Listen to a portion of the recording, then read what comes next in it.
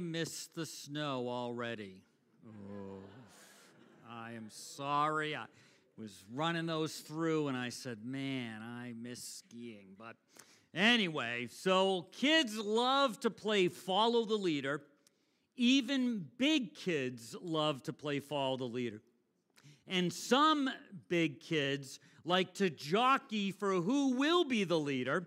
And they have, in a sense, enticed us to watch them and pay for them to have these kinds of races. It's something we call NASCAR, and it looks something like this. There they go, the 11 now also caught up in it. The whole Haley. Off of turn 4 here. And into the wall goes Bubba Wallace. And he comes back across the track, tags the 5. They're both in the wall, and the caution comes out. I have never seen anything like that before in my life. And I'd like to admit that's something I've really never seen in my life because I'm not a NASCAR guy. I don't know, some of you could just watch them around and around and around. And I know some of you love going to the track, but that's kind of not my thing. But when I think of following the leader and I think of jockeying for being the leader, I think more of these guys.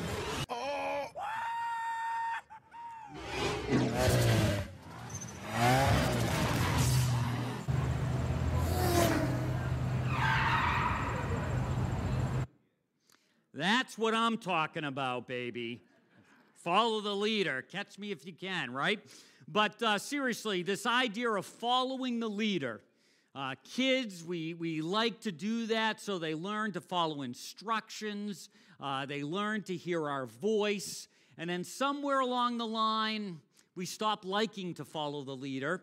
We kind of grow out of that, and maybe that's good, maybe that's bad in some areas. And so we get to this place where we are trying to figure out who is the leader in our life. Who do we follow?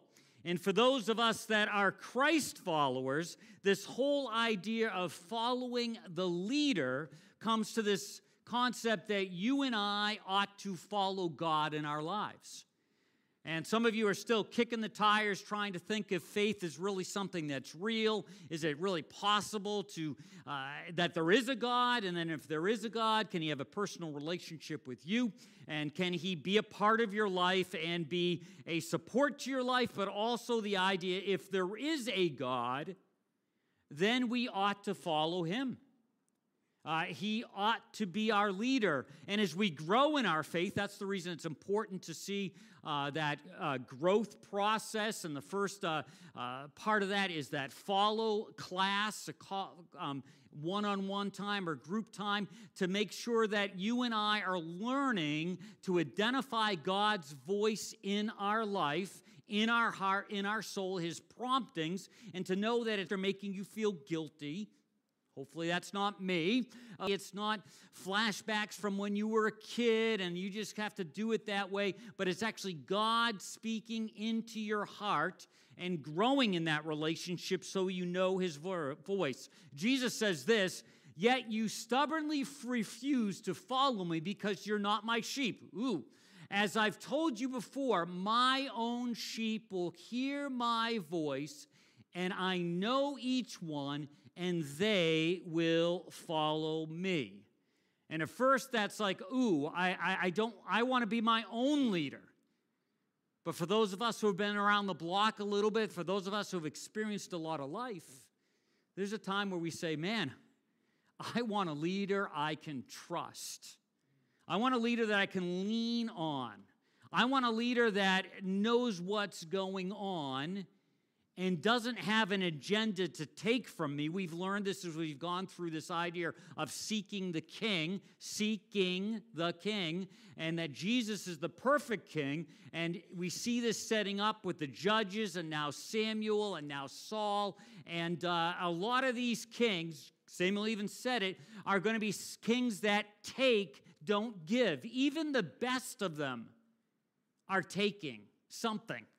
But Jesus gives, and it began with him giving us life and then giving his life for us. So this idea that we can have a king that we can confidently lean on So what we want to do is we want to make sure we're able to identify his voice, know who he really is, because he knows who we are, know the real Jesus. There's a lot of ideas out there, and that's why we need to sink ourselves into his word and with other Christ followers that are rowing in that direction so that that just is confirmed in our lives. So as we're unpacking this and moving through 1 Samuel, today we're looking at chapter 13, verses 1 through 15. You can find that in that little rack Bible in front of you. If you don't have your own personal copy of God's Word, a printed Bible, please feel free to take that Bible as a gift from Seneca Community Church. Also, we suggest if you have a smart device, a smartphone or something, you get YouVersion, which just opens up a whole world to you. I was talking to someone in the last couple weeks, and they're just really enjoying plugging into a daily reading plan. It helps figure out what subject you want to go with, and then it gives you some readings. It can be like 3 days, 5 days, 10 days, longer than that, and you can start to, again, have it confirmed what God's voice sounds like in your life, so you're sure you're not going in some unusual direction, but you're following his voice, and it really is his. So, 1 Samuel chapter 13, beginning in verse 1. Saul was 30 years old when he became king, and he reigned over Israel 42 years. Saul chose 3,000 men from Israel. 2,000 were him at Michmash and in the hill country of Bethel, and 1,000 were with Jonathan at Gilboa in Benjamin. The rest of the men he sent back to their homes. Now Jonathan attacked the Philistines' outpost at Geba, and the Philistines heard about it. Then Saul had the trumpet blown throughout the land and said, "Let the Hebrews hear." So all Israel heard the news. Saul had attacked the Philistine outpost, and now Israel had become obnoxious to the Philistines. And the people were summoned to join Saul at Gilgal. Now it's interesting, when you functioned in the name of the king, the credit for the win or the loss went to the king. So here's Jonathan out and about doing what he ought to do, and Saul gets the credit. And even in this little verse here, it should start to give us a kind of a hint of what kind of king Saul is going to be, and it should be concerning a little bit. Later on, weeks down the road, we're going to see that King David, there were some times where his generals were out, and King David is getting older, so he's not out on the battlefield, and they would call for David to come at the last minute, so he was there, so he would get the credit. That's the way it worked back then. Doesn't sound fair, but if you work for any organization, sometimes you have a boss, and you do all the work, and who gets the credit? Your boss. So that's kind of not necessarily always fair. Hopefully you have a boss that, talks about that and lifts you up. But this is what's going on here. So we already see, in a sense, Saul kicking back and Jonathan doing something. It's interesting. I'm just going to throw this out here. We'll get this.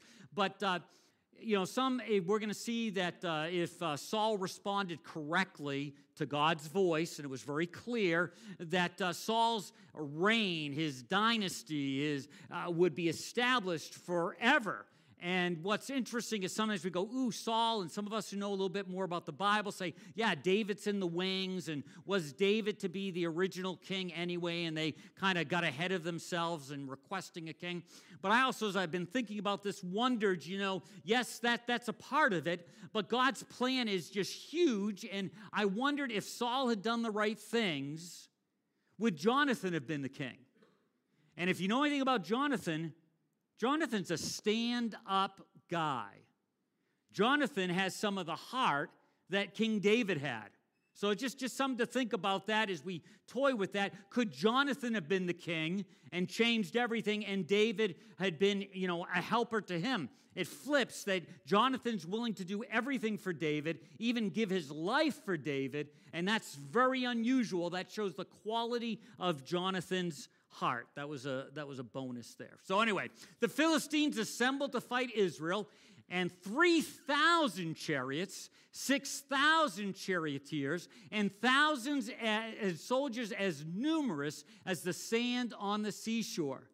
They went up and camped at Michmash and east of Beth Aden. And then the Israelites, when they saw the situation were critical and that their army was hard pressed, they hid in caves and thickets among the rocks and in the pits and the cisterns. Some Hebrews even crossed the Jordan to the land of Gad and Gilgad.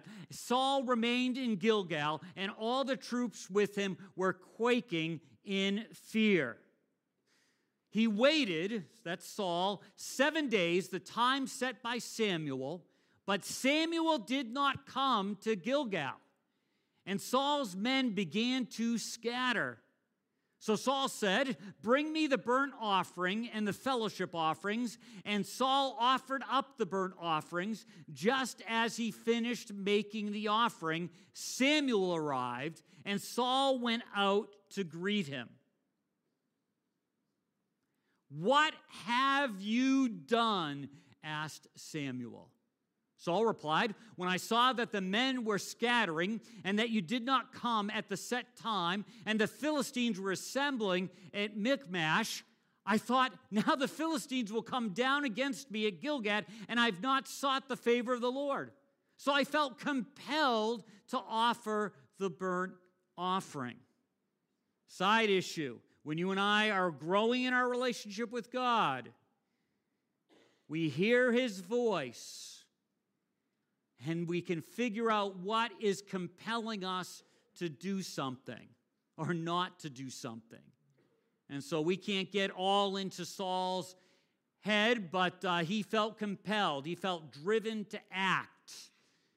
And obviously we're going to see that that was not what God had intended him to do. "You have done a foolish thing," Samuel said. "You have not kept the command the Lord God gave you. If you had, He would have established your kingdom over Israel for all time." That's the idea about Jonathan there. "But now your kingdom will not endure. The Lord has sought out a man after His own heart and appointed him ruler of His people, because you have not kept the Lord's command." Then Samuel left Gilgal and went to Gibeah in Benjamin, and Saul counted the men who were with him. They numbered about 600. So here we have 2,600. Maybe even the numbers would be even larger, because when Jonathan rejoined his father, there might have been 3,000, and now we're at 600.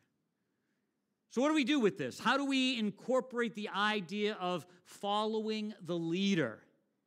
Again, if you're not a Christ follower, I don't expect you to act like a Christ follower, because you haven't said yes to Jesus.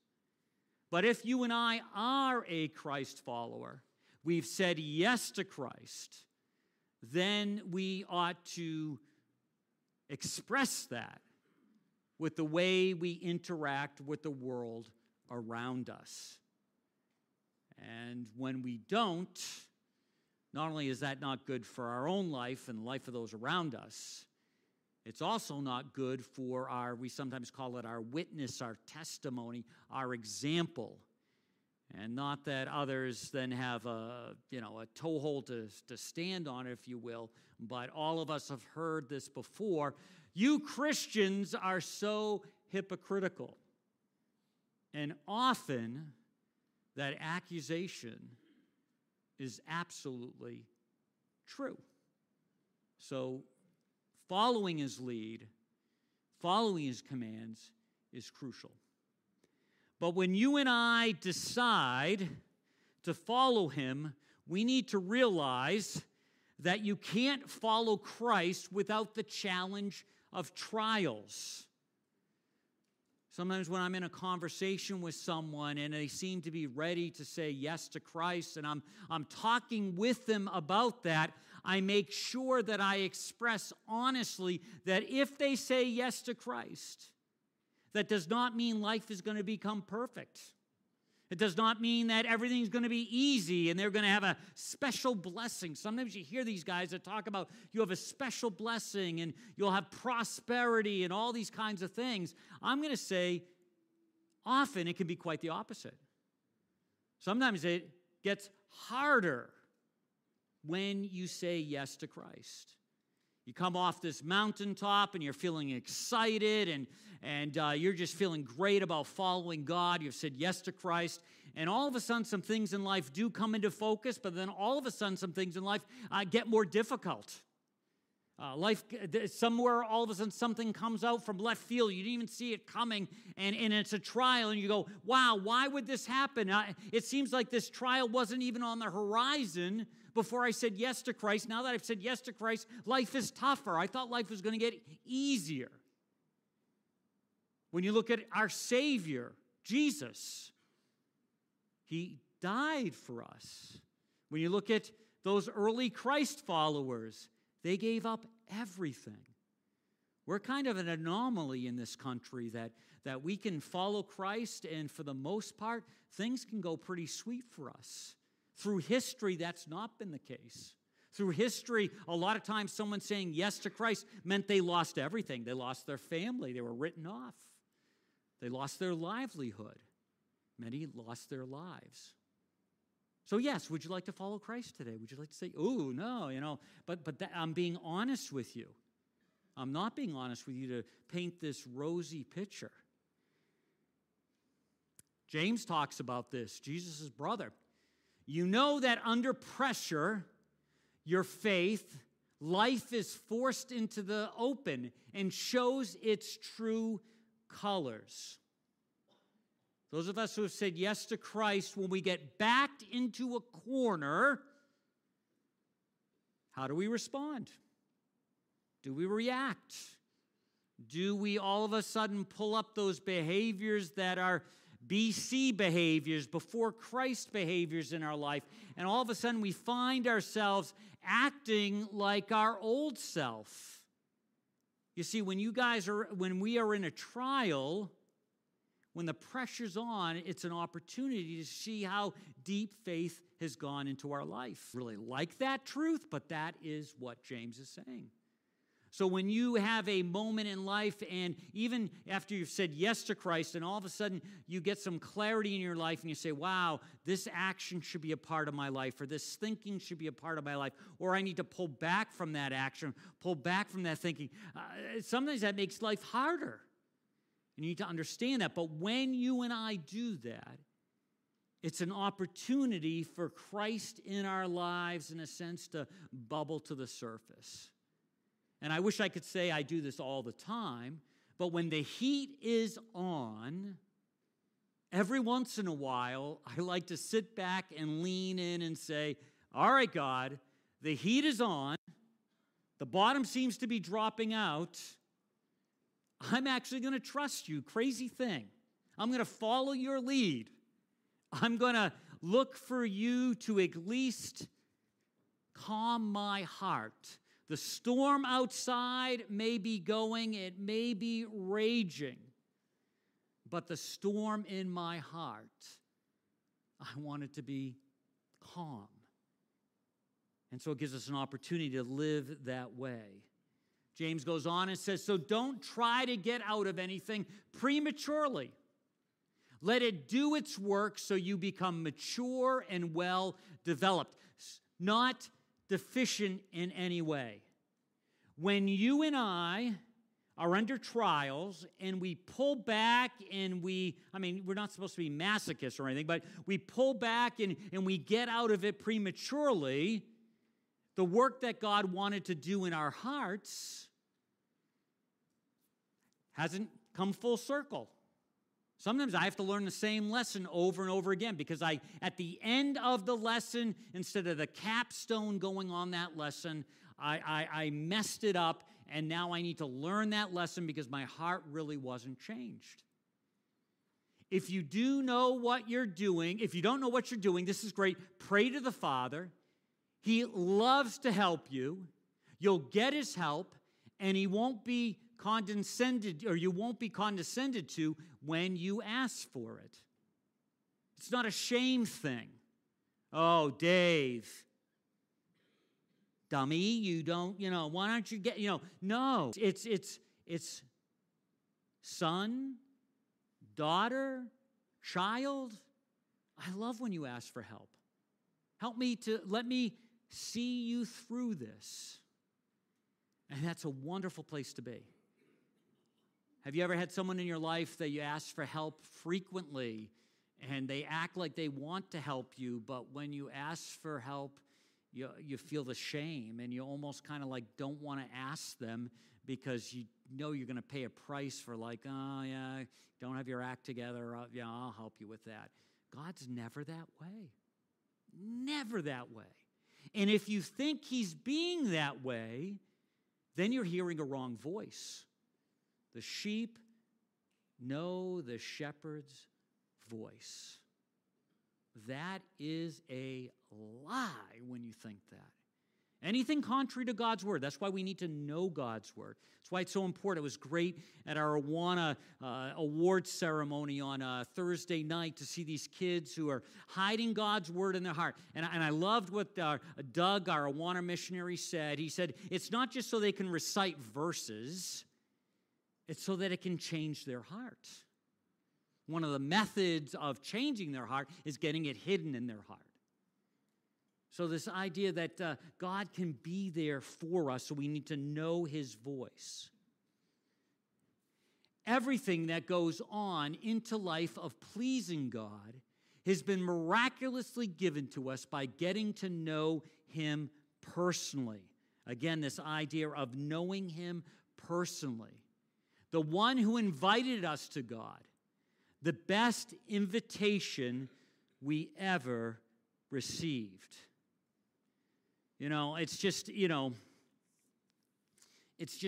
wonderful that God comes through for us and gives us everything we need, equips us, fills in the edges, fills in the extra things, protects us, is just there with everything you need. He's there for you. So whatever you're facing today, I don't feel like I'm over-promising, but whatever you're facing today, God is there for you, and he equips you perfectly for that moment. The important of being a part of a church family, community groups, is so that you can share these things, so they can come alongside you and help you. Because sometimes you need someone else speaking into your life. You need someone else to kind of lean on a little bit. They're, in a sense, God's presence in your life. I mean, some of us can think of exact times where someone else, it wasn't like in a weird way, but they were, in a sense, the voice of God in your life. What a wonderful thing. And you say, wow, God is speaking through them, not in like a prophetic way. He's just coming alongside and he's reminding you, or she's reminding you of some of the things you need to be reminded of. And it's just so fantastic to know God has your back. And those places that are lacking in your life are covered.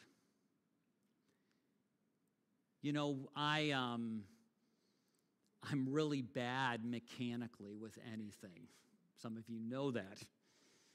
I can't do any of those things right. I mean, I have a bicycle, and I can't even change the tire right. I usually have to bring it up to Geneva to get them to do it, because when I do it, something's wrong. The wheel wobbles, or something's wrong about it. And that can be really frustrating. And sometimes I've got to lean on some of you to say, hey, help me with this. So yesterday is just a prime example of yesterday. My dad has these lilacs out there, and, growing at the end of his little box there. He likes to plant, and he wanted me to put some poles in it to kind of straighten them. And you can kind of see the poles there. They weren't before, they were blowing all around the wind. And so Dad asked me to do that. So I said, sure, I can do that. So I have these old long tent poles, and I bring them out. You know, it's kind of one goes inside the other, and it's got this little doohickey, and it kind of makes tension, so it goes up and down. You know what I'm talking about. Some of you go, oh, yeah, I know what, there's probably a name for that doohickey. But anyway, so I got there, and I'm banging around. I brought a hammer out, got all the tools out, and, you know, and even that I didn't get right. I separated the two, and then I said, I know what I'll do. I'll bang the bottom part in first. So I'm banging it in, banging it in, banging it in. I get it in, and I go to take the top part to slide it back in, and I've been banging the top of it, so now the top, it looked right, but it was too thick. I'd like messed it up, and I'm like, you got to be kidding me. I can't even do that. And I took the other pole, put it upside down. Dad said, use the point, bang it in there. So, but that's just a sample. When it comes to things spiritually in your life, we need others. We need God, and God promises that He'll come alongside us. Just talking about this trials a little bit. When it comes to trials in our lives, everyone falls into at least one of these three categories. First of all, very obviously, you're currently in the middle of one. You know it. It's heavy on you right this minute. Or one is on the horizon that you don't even know about. Things are going well, but I hate to say, this isn't to be Debbie Downer. There are trials on the horizon. It's a part of living in a broken world, and it's a part about living in a world where Christ, God, wants us to grow, and trials, as we already read, help us to grow. Or you're just coming out of one. So it shouldn't surprise you. Shouldn't surprise me. There's always something. I think I get out of one, and I think I'm going to get relief. And there is some relief for a little while, but all of a sudden another one blows into life. It's just the way it is.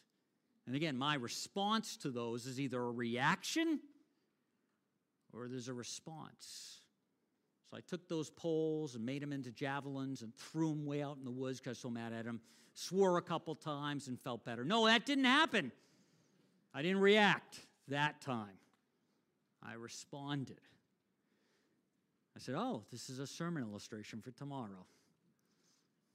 So, what are we to do? First, we should prepare ourselves. We should get ready. And basically, that's what Saul is doing. Saul gathers men. He knows as king, nations, he needs an army. He needs to be ready for that. He needs to be ready for the battles. It shouldn't surprise him. He's now king. The other nations, the other groups around him knows, and they're going to push the borders. It's going to be pushed back and forth, and he's got to be ready. He can't wait for the battle to come and then call up the reserves. He needs to have them now, and that's a good thing. And spiritually, you and I who have said yes to Christ, when there is a calm time, we need to be in prepared mode. Just like when you have some resources financially, rather than spend all your money, you ought to save some of your money because you know there's a day coming when your expenses are going to be up. That's not rocket science. That's just reality. So you prepare. Hope you can spend some time looking through Ephesians 6:13 or 6 around that, 8 down. Be prepared. You're up against far more than you can handle on your own.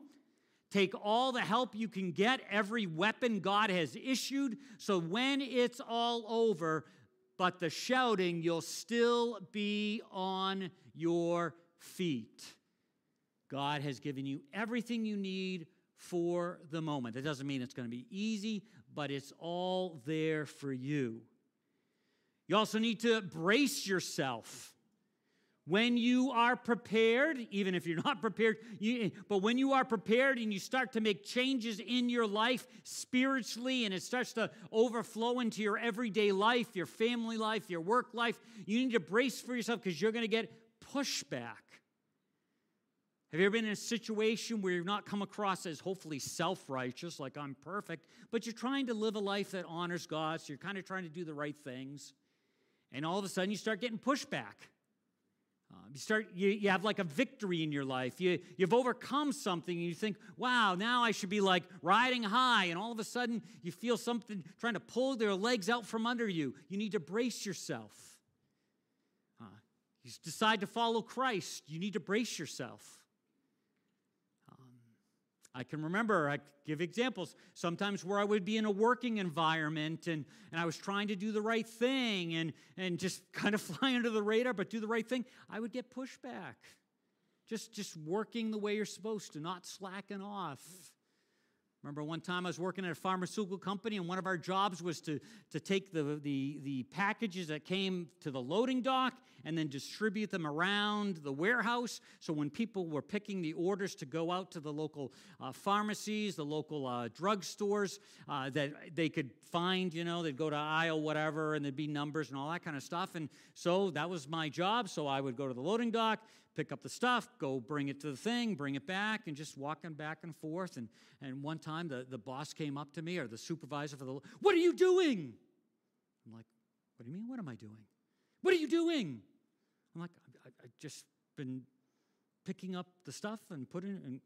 What are you running? I'm like, what do you mean am I running? No, I'm just kind of, you're working way too fast.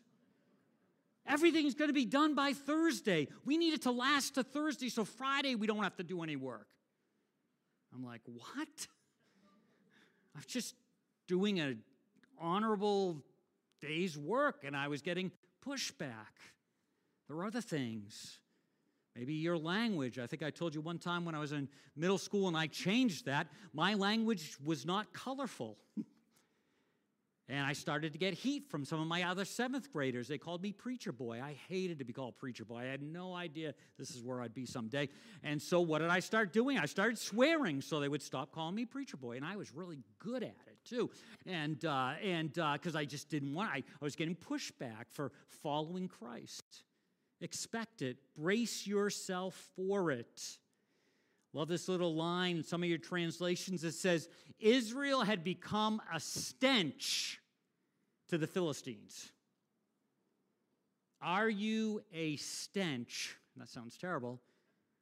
Do you stink to those that aren't interested in following God?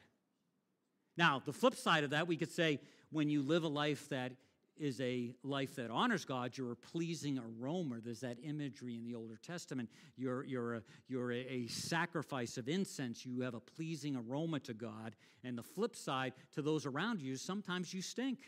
Now, they don't create a stink. Sometimes Christians, create stinks, are not nice. You don't have to be a jerk about things that you don't have to be a jerk about. Don't be funny. Don't be weird. There's enough in faith that's unusual to someone who's just discovering faith that you don't have to add to it. You don't have to have all these odd things. But if you're living in an environment and you're following Christ, you will smell different. You'll smell good to God and not smell too good to those around you. That's what's happening here. The Philistines didn't like that the kingdom was being established, and they were doing what they needed to do. Again, you can look at Ephesians. We're reading this as a leadership team, and it kind of amazed me. Someone reminded me of this week. It says this: a good shepherd will put the need of the sheep first, and that's in a sense of a leader. If all of us have influence, so to some degree all of us are leaders, and then there are those that are leading maybe a little differently, even at the risk of being misunderstood and maligned. But he doesn't enjoy it. Those who enjoy keeping their sheep on the edge aren't shepherds, they're spiritual bullies, so we don't want to be that. That's the negative side of that. But if you're following Christ, you need to expect to be misunderstood and maligned. And that bugs me. Oh, that bugs me. I want to say the words so I'm understood. Because obviously, I think that we're doing things in the right way, so I want to kind of settle things up. I hate to be misunderstood. But if you're a Christ follower and you're following Christ, doing the right things, being honest, integrity, all of those kinds of things, you will be misunderstood, and then you will be maligned. And because of that, you can't follow Christ without being confronted with the temptation to give up. Or at least maybe that's me. Maybe you never don't want to, you're never at a place where you want to give up, but there's sometimes where I just want to give up. I want to give up because it's just so overwhelming. I want some breaks. I don't want the heat to always seem to be on. And it's not that I have a terrible, hard life, so don't misunderstand me with that, but I don't like the heat. I want to get out of the kitchen, if you will. Stay away from that because it is overwhelming. And for Samuel and for Saul, Israel's Jonathan, it was overwhelming. You heard those numbers. The Philistines were huge, outnumbered them incredibly. It was overwhelming. Yet, if they went back a little bit in history, they would see where God had come through with them time and time again. When the numbers were even worse, when Gideon was with 300, not 600, and there were hundreds of thousands. So, when you and I are feeling overwhelmed, we get tempted to give up. And that's natural. Don't beat yourself up for that. Identify it and see it. Also, it can be very lonely. You can feel isolated. What's wonderful is, yes, we can have friends that are close, but even sometimes when we have friends that are close, we feel isolated. I don't know if you remember Elijah when he had his Mount Carmel meltdown. He had this great victory, and he's talking to God, and God he's taken off because he's just been overwhelmed. He's talking with God. He feels lonely. He says, "There's no one else but me." And God says, there are thousands that still, in a sense, follow me. We can feel that way. It's not reality. We feel lonely. We feel isolated. Paul felt this. I don't think this is in your notes. 2 Timothy 4:16. The TP is today's Passion Translation. The MSG is the Message paraphrase, and the NIV is the New International. I should joke at that, the New Inspired Version. That's really not what it is, but it's the NIV. At first, there was no one I could count on to support me, to faithfully stand with me. They all ran off and abandoned me. But don't hold this against them. I mean, that's a Jesus heart. I'm going to hold it against them. You abandoned me. No. Paul's transformed enough that he's not holding against them. He's learned. Remember Jesus when he's dying on the cross? Forgive them, for they don't know what they do. First martyr, Stephen, says basically the same thing. Unbelievable. I'm not there yet. But Paul was there. They ran off. But don't hold it against me.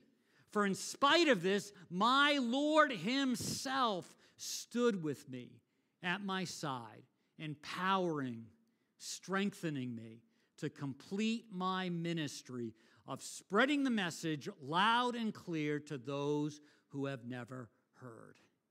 His mission, folks, is our mission. If you're a Christ follower, your mission is to spread the message, the good news, the gospel, loud and clear to those who have never heard it. Our spreading mechanism may all be different, but we all have that same mission, that same call. Also, it can be draining. They watched people just peel off. Started with 3,000, now they're down to 600. And also waiting. He waited the 7 days. This is the mystery. He waited 7 days. I guess he needed to wait 7 days and 5 hours, or whatever it was. I would say, I waited 7 days. He said 7 days, but he wasn't supposed to do what he did. He wasn't supposed to do that. If he just waited a little bit longer, but he didn't. Sometimes you and I push. We think we're waiting on God. We know we ought to wait, and it's too long, and finally we take things into our own hands. Abram and Sarai. Sarah did the same thing when they tried to figure out how to have a kid because they didn't have one yet. They took things in their own hands and it messed everything up. That's a whole nother story. We're still living with that mess. Also, when we think about this, it can be enticing. It can be tempting to just take things in our own hands and do what we kind of know we're not supposed to. Saul knew that, and he did it anyway. Saul was afraid of the people, afraid of the enemy, afraid of all kinds of things. And we read in Proverbs this idea, being afraid of people can get you into trouble. It's a trap. But if you trust the Lord, you will be safe. You will be protected. Doesn't mean we don't act, but it means that we don't act when we're not supposed to act. That comes back to your walk with God. Knowing His voice, knowing when to move forward, when to wait. You can't follow Christ by ignoring His directions. This may sound very clear, but Matthew 7:24, talking about building a house on the rock or the sand, I love this. These words I speak to you, this is Jesus, are not incidental additions to your life, homeowner improvements to your standard of living, so you can avoid conflict, avoid trials. They are foundational words, words to build your life on. Are you building your life on God's words? I'm not saying it's easy, but are you doing it? And there are things, as we've talked, you can't touch this. That series, we'll get back to that after into July, but this idea that there are things that are clear. We're supposed to spend time with God every day. That's clear. That's not like, should I spend time with God? Should I read His Word? No. It's clear. Should you obey Him? It's clear. There's a lot of clear stuff out there. But when I talk about subjects like this, even from my life too, it's kind of like I got to convince myself. God's Word is right. Even if it causes more trouble and trials in my life, I still need to follow it. It's right. I need to follow His commands. I need to follow His directions. I do it, and maybe things don't go as well as I'd like, but I feel that foundation in my life. I'm listening to Him. I'd rather walk with God through trial than not walk with God and not have trials. But I still feel like I got to convince myself. I got to trick myself. Sometimes I have a great time with God. I read passage. It really speaks to my heart, and I'm going like, yeah, God's speaking to me. And then the next morning I wake up and I really don't want to spend time with Him. What is wrong with me? I had a great thing. If I go to a restaurant and I get a meal there and it's tasty, you can't stop me from going back to that meal. It's not like I go, do I want to eat that? That smash hamburger from Johnny's Kitchen. No, it's so terrible. It's so good. But no, I'm like there. I'm trying to find out, not to go there. Why do we do that? Reminds me of our grandson trying to convince him to eat broccoli.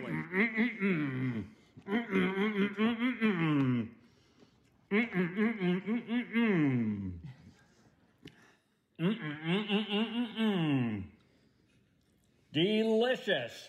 Watch Grampy. Watch Pops. Is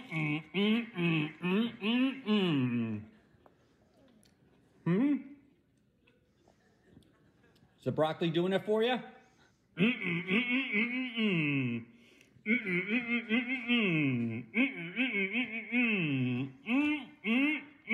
Delicious. I love broccoli.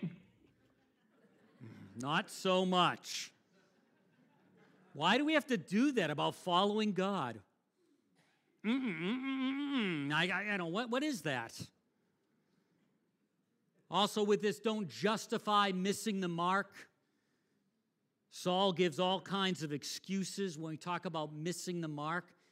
That's code for sin. Actually, sin means missing the mark. See how I did that? Don't justify sinning. Don't justify missing the mark. Don't do that. Just skipping ahead to Luke says, you always want to look spiritual in the eyes of others, but you've forgotten the eyes of God, which sees what is inside you. The very things that you approve of and applaud are things God despises. You got it. You know what that says. Don't dismiss the potential consequences. There were consequences for Saul's disobedience. Perspective, I go, wow, that's kind of heavy. Couldn't you just kind of give him a little slap on his hand? Not that the kingdom's over and all this kind of stuff. That seems a little harsh. But that's where the consequences were. There are consequences for you and I when we sin, when we disobey. And can't take that away from you. Some of us are living in they get compounded in our life. And so God's trying to protect us from something, and we just charge ahead. The harvest you reap reveals the seed that you planted. Takes a little time. If you plant the corrupt seeds of self-life into this natural realm, you can expect to experience a harvest of corruption.